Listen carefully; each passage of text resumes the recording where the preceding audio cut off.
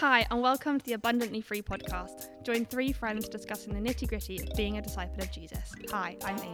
Hello, I'm Monique. And I'm Zoe, and today we're going to be sharing how knowing God's eternal promise for us affects our identity in the here and now, and how we can live being secure in who we are in Christ.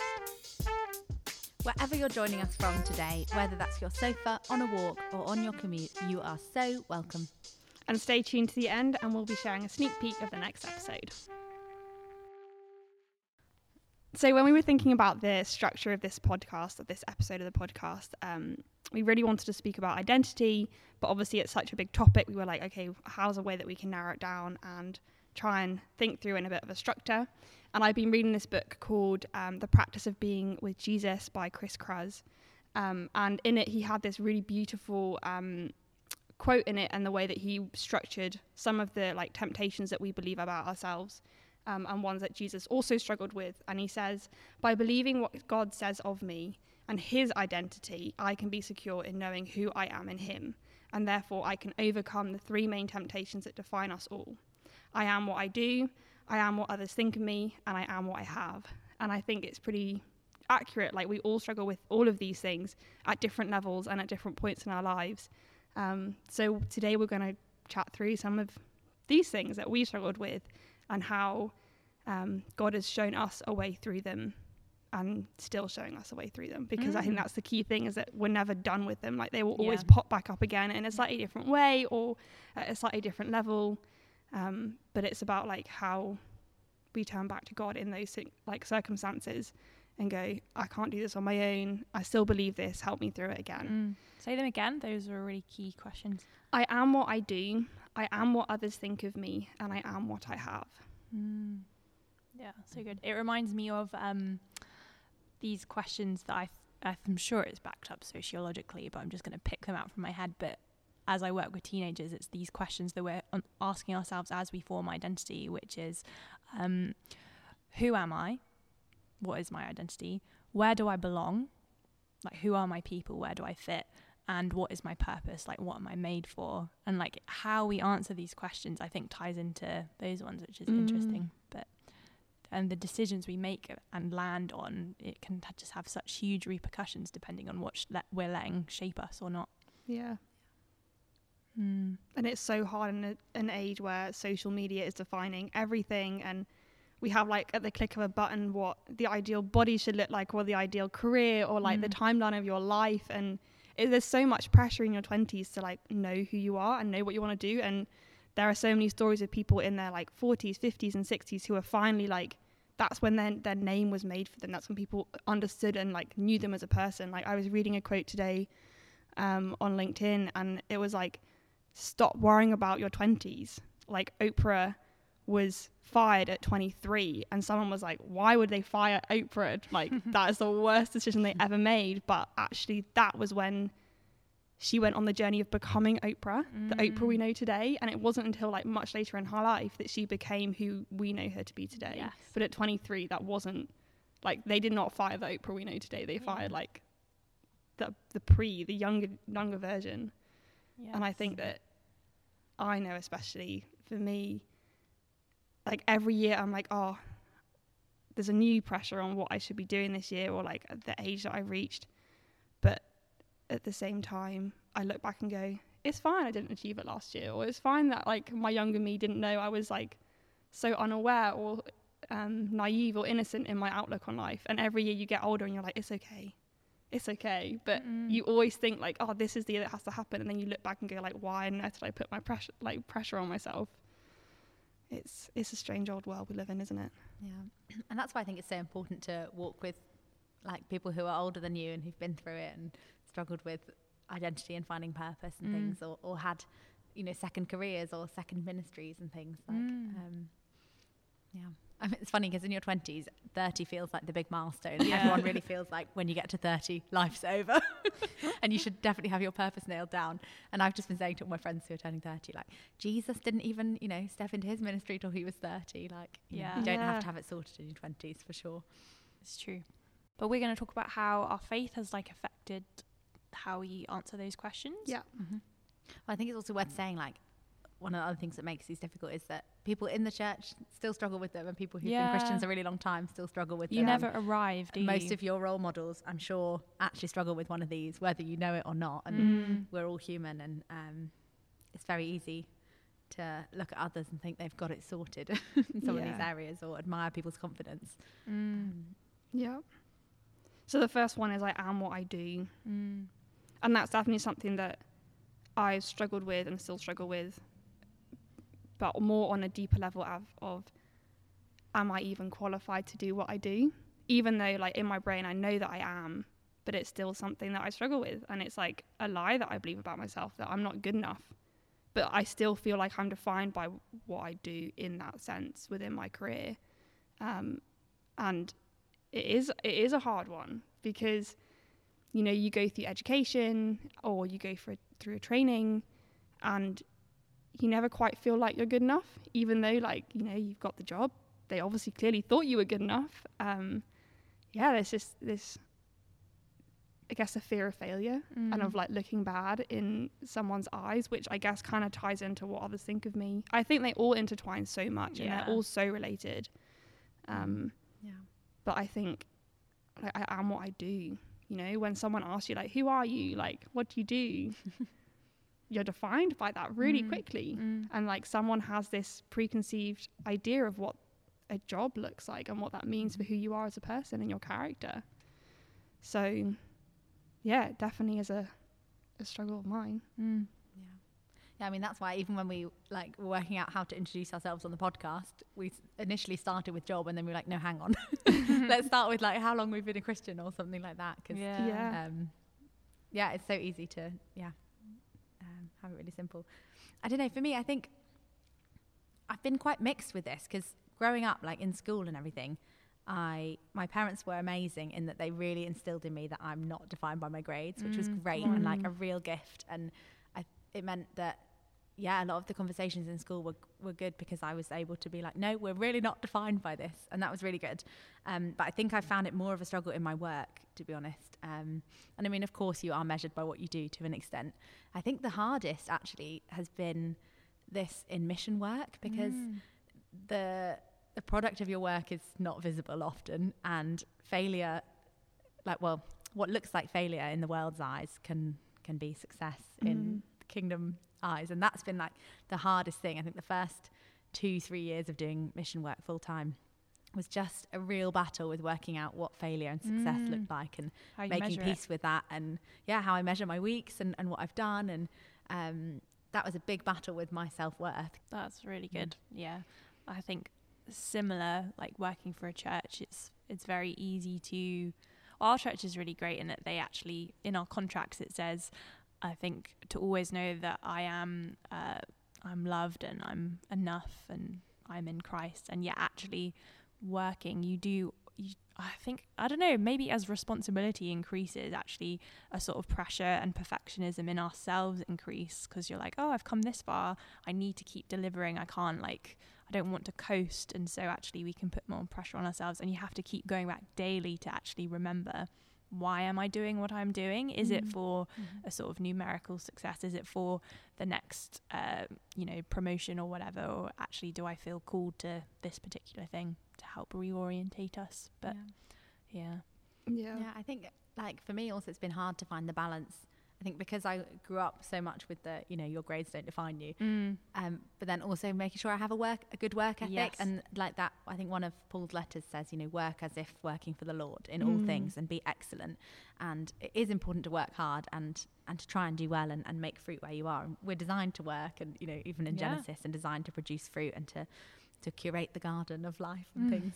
But it is about that balance. I mean, we were talking last week as well about the balance between, resting in the gift of God, but also working to build the kingdom. And it's a tough one. It is hard, and it's definitely something that I've been working through with God for the last 6-9 months since starting this job. And I've come to peace that, my work doesn't define me, but I know that God's called me into it, and therefore the work that I'm doing is for his glory, and therefore it's not for mine. And I think it kind of reflects back to when I was a kid. Like, my parents are like, you're putting in the hard work, but God will give you what he wants you to be able to do. Like, you know, the grades that you do get are part of God's plan. So like, put your hardest effort in, but know that no matter what happens in the outcome, it's part of God's plan. And so I think that's something that I've been having to remind myself the last couple of months, to be like, yes, I'm working really hard, I'm working for God, but it doesn't matter what the outcome is. Even though I'm, as a person, are quite like goal orientated, and like, you know, I want to have my checklist and like get things done, but I know in the end, like, what happens and what comes out of my productivity is still part of God's plan. And therefore, like, try not to hold myself so accountable to be like, oh, I've not managed to achieve this or at the level that I wanted, and be like, you know what, God's got it. I can just hand it back over to him because he will continue the work for me, which is like the weirdest thing to try and live out in a very like corporate worldly job. Because it's not like I'm in a church and like all my colleagues around me can be like, yeah, we're all doing this for God, and it's like really obvious I'm just little old me in the company on my own as a Christian, and I have to remind myself and go back to God like every day and be like, give me the confidence to work hard, give me the direction, give me what you want me to be saying today, but in the end it's up to you what happens. So yeah, definitely I'm working through that identity of I am what I do. I think sometimes what I do in my work is like an overflow of who I am. So the line can sometimes be quite blurred between who I am and what I do, because I'm lucky to say I really enjoy my work. But so I think that they cross over into I am what others think of me, and receiving praise for your work is great. And it's really hard. I find it really hard, I think, because probably one of my love languages is words of affirmation. I find it really hard not to go after the praise for what I do, which feeds into what others think of me, and chasing that one. Yes. So yeah, we can crack on with that one now. Yeah. Definitely. Words of affirmation is also a love language of mine, so I get that. It's really hard, and like, it's been crazy because I've been so doubting whether or not I was good enough at my job, and then this week loads of different people, like clients and other colleagues, have been saying like, you're doing such a great job, we really enjoy working with you, and like suddenly my confidence has been boosted, and I'm like, I must remember that this doesn't define me, you know, like the words that they're saying, great, I'm glad that they're recognizing that I'm doing a good job, but I need to go back to God and be like, thank you, but I know that my worth is in you and not in me and what I can do. But it's like unconditional that you still love me, you still have that identity in me. It's so easy to rise and fall with the praise or criticism, is it? Or just nothing, you know, when you just don't get any sort of update or thanks for a while, and then you're like, Well, I really wanted to share, because I think this is probably the biggest one that I wrestled over with my identity, and particularly linking it to comparison. This quote I really loved, and then I kind of edited it to like fit myself and actually how it's helped me with my faith. But it's by a lady called Jenny Slate, and for any Parks and Recreation fans out there, she's John Ralphio's sister. So she's an actress, but she's quite a comedian as well, and she wrote this little book. And in this book, she says this quote: "As the image of myself becomes sharper in my brain and more precious, I feel less afraid someone else will erase me by denying me love." And for me, I kind of add to that, I feel less afraid someone else will erase me by them receiving love instead of me. And it's that sense of actually, the more the image of myself in Christ and what Jesus says of me and how God defines me becomes sharper and more precious and more true to me, rather than just a kind of nice idea, the less jealous I get by someone else being the one who's like golden and shiny on whatever flavor of the month, the less stuck I feel when actually, I don't know, I feel like I haven't been appreciated for a while, but you really just have to keep coming back to like, who do you say I am, and how can I not let myself be too affected by the praise or everyone else around me doing well? Because I think it's just so tempting, particularly in our 20s, is that we're looking around for what success looks like, and actually, you know, the image of ourselves, like who we really are, needs to be sharper and more precious. And when that is, then I think we'll be more content, and we'll realize we actually have a baseline that means we don't need to worry so much. Oh, that's so good. What a great quote. Because I think we feel that like erasing, don't we? Like it's that sense of, I think it's a Nietzsche type philosophy. It's like there's a battle between power, and it has to be them or us. And if Amy is doing really well, then that means that I am less than. But what if both Amy and me were doing really well, And that was fine because I'm secure. I'm happy in my lane. Amy's happy in her lane. Yeah. And then we're both secure. Well, it's like our human instinct of survival of the fittest. Yes. Isn't it? Yeah. That kicks in. But I think it's true. And I mean, even if we looked at it, like if we looked at it with, you know, without all the emotions and the baggage, like we have on one side what the God of the universe who created everything, who put the stars in the sky, says about you versus some random girl at school. Yes. And we get so caught up in it. And I mean, I know Yeah. it's really easy to say that and it's totally not like that in real life. But if we really were able to step back, and Yeah. Yeah. it is a crazy thing that we toss up. But do you know what the tension is? I think also in our culture, we've become really good at like self-love, and Jenny Slate isn't a Christian. It's like, you know, love yourself, know yourself. Oh, she's But not Christian. no, Oh, wow. it's Okay, a interesting. completely non-Christian quote. Secular theology. Yeah, yeah, Love yeah. it. But it's that sense of actually culture is really trying to hold on to love yourself, like you are enough, all this kind of stuff, which we kind of say yes to, but actually it's quite vapid, it's quite meaningless unless it actually is rooted in Christ, because otherwise you start creating these idols of self. So there's tons of self-help books at the moment that are like, yeah, girl power, you are enough, like do this for yourself, like all this kind of good stuff that's getting put out there for women to find their voice and actually feel secure. But I think it creates a culture where we stop being disciples and we just start saying me first. Yeah. You know, make sure I'm okay. If I'm not feeling like church this week, like, oh, it doesn't matter because I need to put myself first. And you can see how it gets a little bit slippery. So I'm Yeah. always a little bit cautious with the whole self-love movement. But yeah, I don't know how that linked, but also on that, on a similar to that, it's important that we remind ourselves of our identity. But I Yes. also think we have a duty to remind other people Yes. and point it out. And that's why we're in community and we do Yeah. things together. But like, there have definitely been times where, I don't know, like I remember one of our worship leaders was singing and I just sensed God say, you need to tell her that I really love her. And I was like, God, she knows that. She's a worship leader. That's Yeah, like so she must basic. know I'm it. like, come on, I'm not saying that. Let's not be ridiculous. But like, he literally wouldn't leave me alone the whole service. Anyway, went over to her and told her, I was like, God just really wants to say he loves you. And she was like, oh my goodness, this morning I just thought, oh, maybe I should just quit this all. Wow. Just pack it all in. I just am done.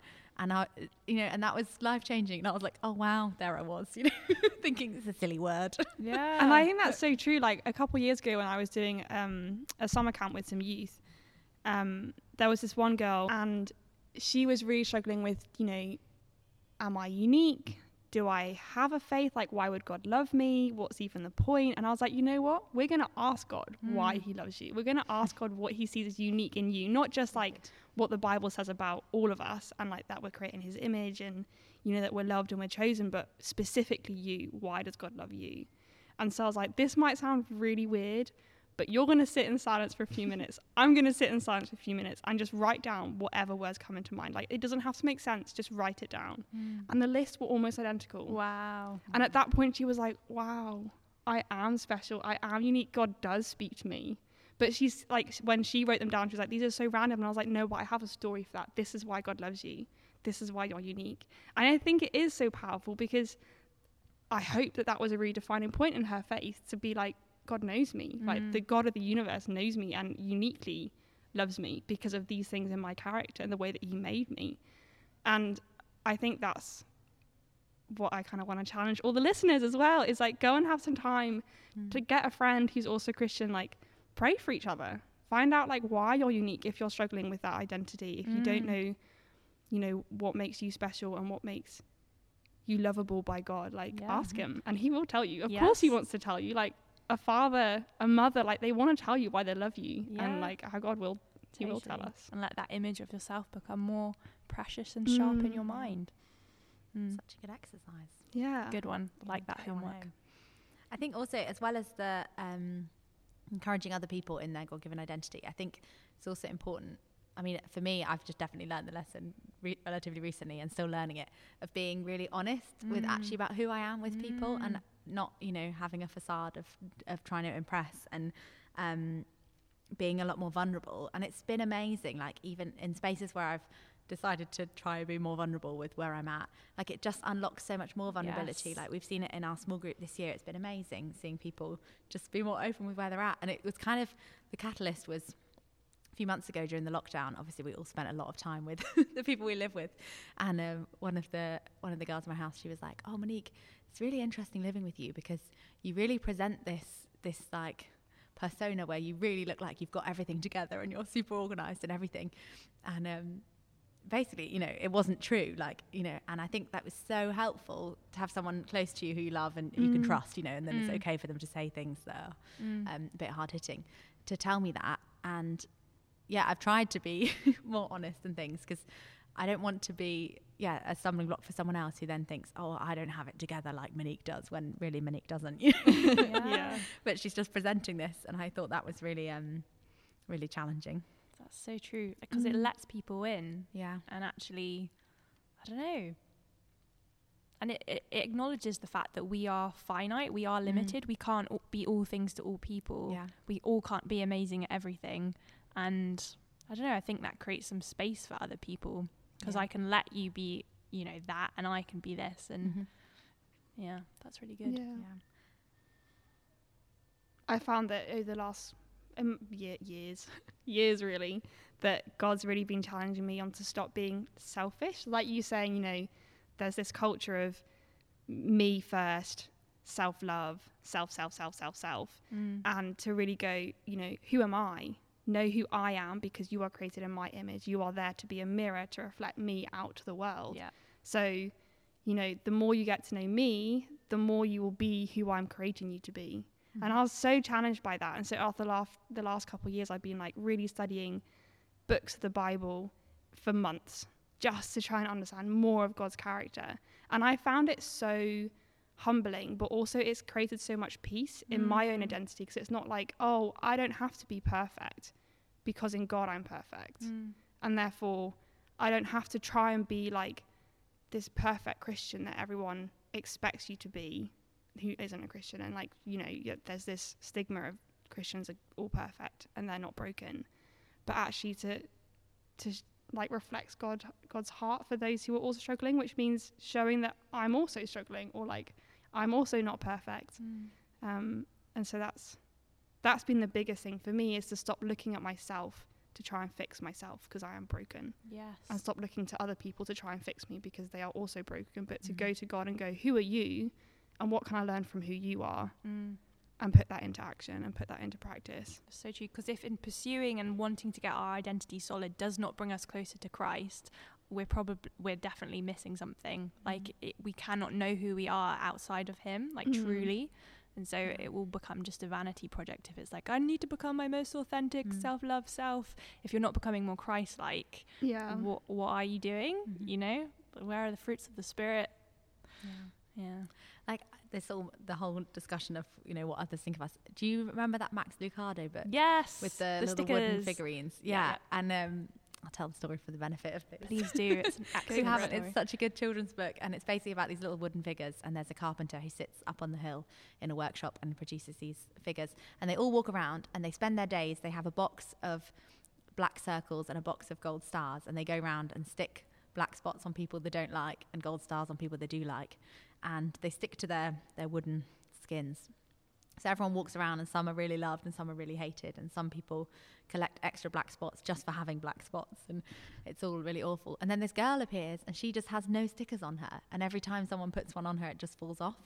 And it kind of, I think it references the fact that everyone wants to not care what people think of them, but the problem is they do. And the reason in the book why the stickers don't stick to her is because she goes every day up the hill to hang out with her maker, the carpenter, and that actually, as we spend time with God and he tells us who we are, we can actually walk more and more in not caring what other people think of us. And that's contagious. And I've definitely seen that happen in my life. Like when in some areas of my life where I have, you know, got past caring loads about what other people think. People spot that, and it's attractive, and it is contagious, and other people can then step into that freedom, and that's really cool if you carry that. Yeah, if you've worked this thing out with God, you can then go and be a witness, and it is cool when you can help other people step into freedom in these areas. And I don't know, you might have similar stories, or I don't know. I think the biggest thing is like you don't have to have it all together.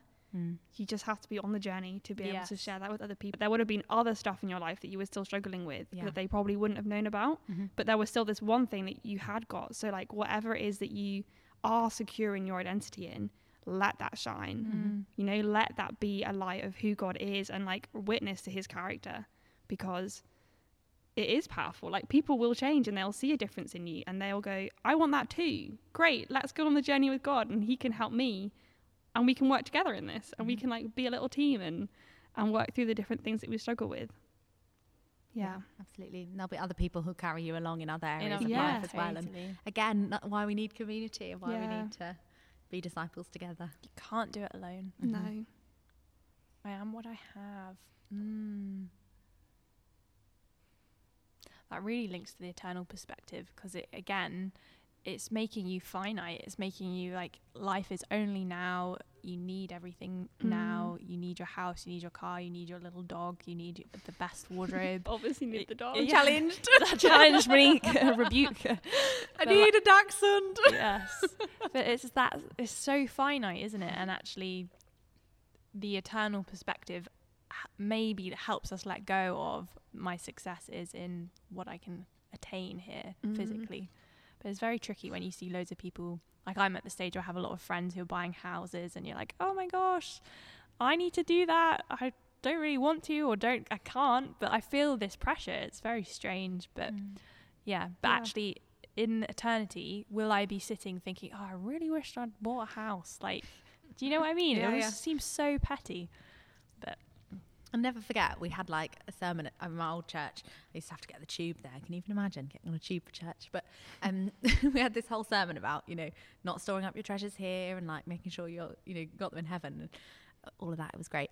But then I got on the tube and there was this advert literally right in front of me, and it was like, invest in bricks and mortar. And I was like, well, it's not really selling it to me now. You know, now I've heard like, that's so insecure. Why would I do that? Yes. But it's the most secure thing on the planet. So that's what people think. Clearly, to think. I can see it, so therefore it's safe.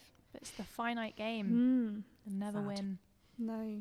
But I think those intertwine so much because there's, you know, you're saying like everyone's buying houses, and therefore you feel like you should do. Is that not coming from a place of what they think of me? And like, oh, society says this, so therefore I need to. Or I have enough money, so therefore I should be buying things rather than like giving it away. Or you've even inquired of the Lord, like, Lord, what should I do with my resources? All of them. Yeah.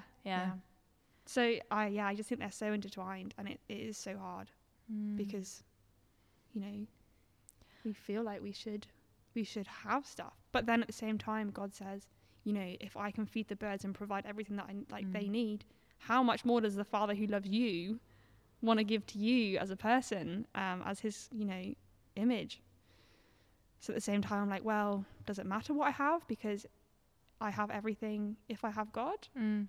Is a challenge every day of like, you know, should I buy this new thing? Maybe not. Is it loving for the planet? Maybe not. It's true. And you know, spiritual discipline is like frugality, like actually saying no to stuff. But I think it really does link to identity, because I think me and my family made a little decision a few years ago that we really wanted to be generous. We really wanted to be a generous family. It was quite funny because my mum wrote it down on a little piece of paper, and she'd written down the phrase, I'd like to be generous. And like, we just read it out and it made us all laugh because it seemed so simple. And yet actually the power in choosing generosity over acquiring stuff has really changed the way we interact as a family and how we bless other people. And I guess it's become quite a core part of who I feel God's calling me to be and who I want to be. And therefore, hopefully it helps you hold less onto the stuff. And I think it's really important as 20s to like, I don't know, think about, do I have a practice of giving? Do I have a practice of tithing? What does that say about me and my identity and where I'm getting my security from with my resources? Yeah, I think the generosity one's interesting because when I was 18, I got a really generous gift from my grandma, and it was like really transformative at like a formative time in my life to be blessed by someone's outrageous generosity. And I think it really changed things for me because I was like, I could see the effect it had in my life immediately. So then was just like, right, I want to make sure I'm open with my resources and live generously. And it's so much freer. And I really do believe that everything you give, God always multiplies and it's always come back. He is no man's debtor. Never had to go without. Exactly. There's a real legacy there. Though I'd say I do really struggle with like materialism on a more detailed level. And I think particularly the past few years living here in this quite wealthy part of West London, Yeah. it's a daily struggle, Yeah. you know, to not be defined by my things or what I Yeah. wear, what I own, the dogs I walk, you know, down to all the little details. I think the materialism I find it really pervasive and really Yeah, hard, and it's everything's hard. shiny and I'm like a magpie. And all the charity shops around us be like, oh, but it's so cheap and it's going to charity, so maybe I should. Yeah. In the way, I'd be like, no, just give the money to charity. You do not need Yeah. more stuff. I love that my dad taught us at a young age that, you know, if you want one thing in the house, 2 things got to leave the house. And it was a way for us to like constantly clear out stuff so that we weren't hoarding like billions of toys.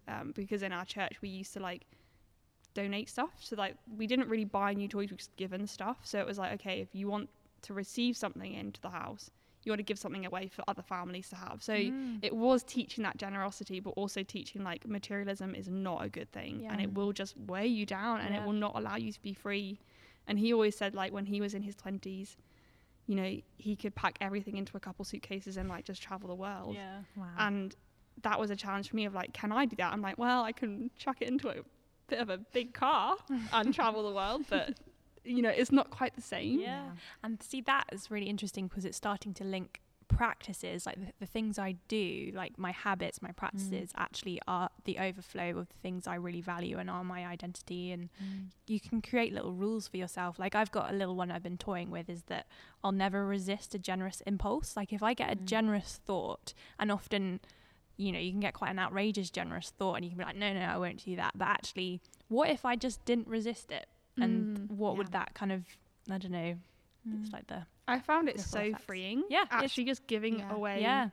what I thought like, oh, I should be saving for, you know, my future life. Might need a house at some point, you know, might at some point have kids, and that's going to be really expensive. But to be like, nah, like, you know, we've been asking church to, you know, give generously for this project we're doing. And I was like, I have money.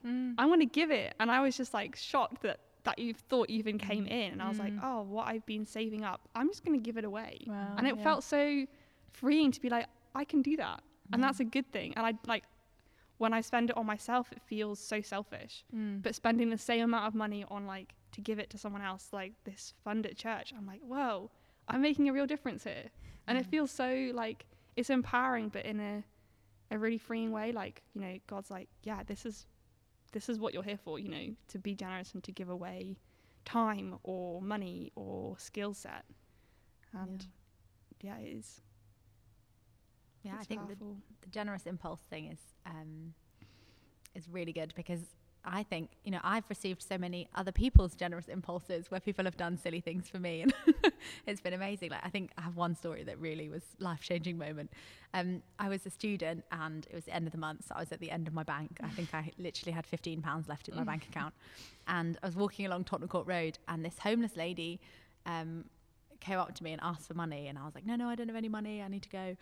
But she was like, she started to basically harass me. She was quite forceful. Anyway, ended up buying her an Oyster card with my final £15. Oh, wow. And I was so angry and so upset. Anyway, I walked the rest of Tottenham Court Road and I was just fuming with anger, and I was so hard-hearted about it and so angry and upset.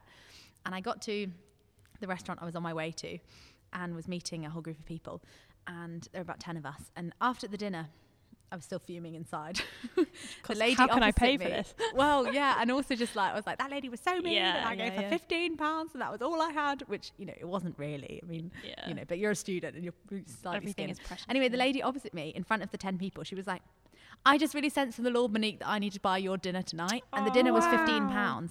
And I mean, actually, like, I didn't even think about the generosity. I more like I felt so guilty instantly. I was like, oh my goodness, like, God's so good to me, like, and everything, all my money's his anyway. Like, he's given it to me. I only had that £15 in my bank account, you know, because he gave it to me. I could have been that lady on Tottenham Court Road. It's just a difference as to where I was born and which family I was born into. And I was just really challenged and quite upset with myself then. But it's so amazing because God doesn't challenge you as like an angry Yeah. person. You know, he goes like, He I love you challenges you so generously. much. Yeah. It's like, you know, I can give you so much. Yeah.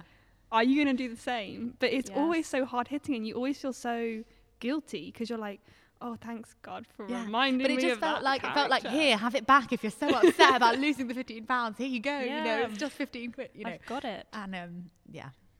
That's so cool. Which again links to the fact that, you know, we are only stewards here. Like nothing is ours because we've got a greater inheritance to come. Like we're going somewhere where actually our money will be no good. Like it's just he wants us as people there, which is such a joy. But yeah, this has been such a good conversation. This has been so lovely. Thanks for listening, guys. We'll share a quick sneak preview of the next episode. So hope to see you next week. I know, but then when you dropped the dating bomb, we both were like, No. what do we say? Sorry, I We thought came we back were to it. going to talk about that. No, but I know, thought but that I put you on the got. spot. You spoke beautifully. Both Don't know of you. who might listen to this. Yeah. It was great. You didn't say anything that would No. make anything super specific. No, that's the whole point of this. I don't know. I don't talk to my mum about these things. I don't want my mum listening to our podcast. Really? Dishing her advice on dating. My mum will be like, you don't know what a boy is. You don't know what a boy is.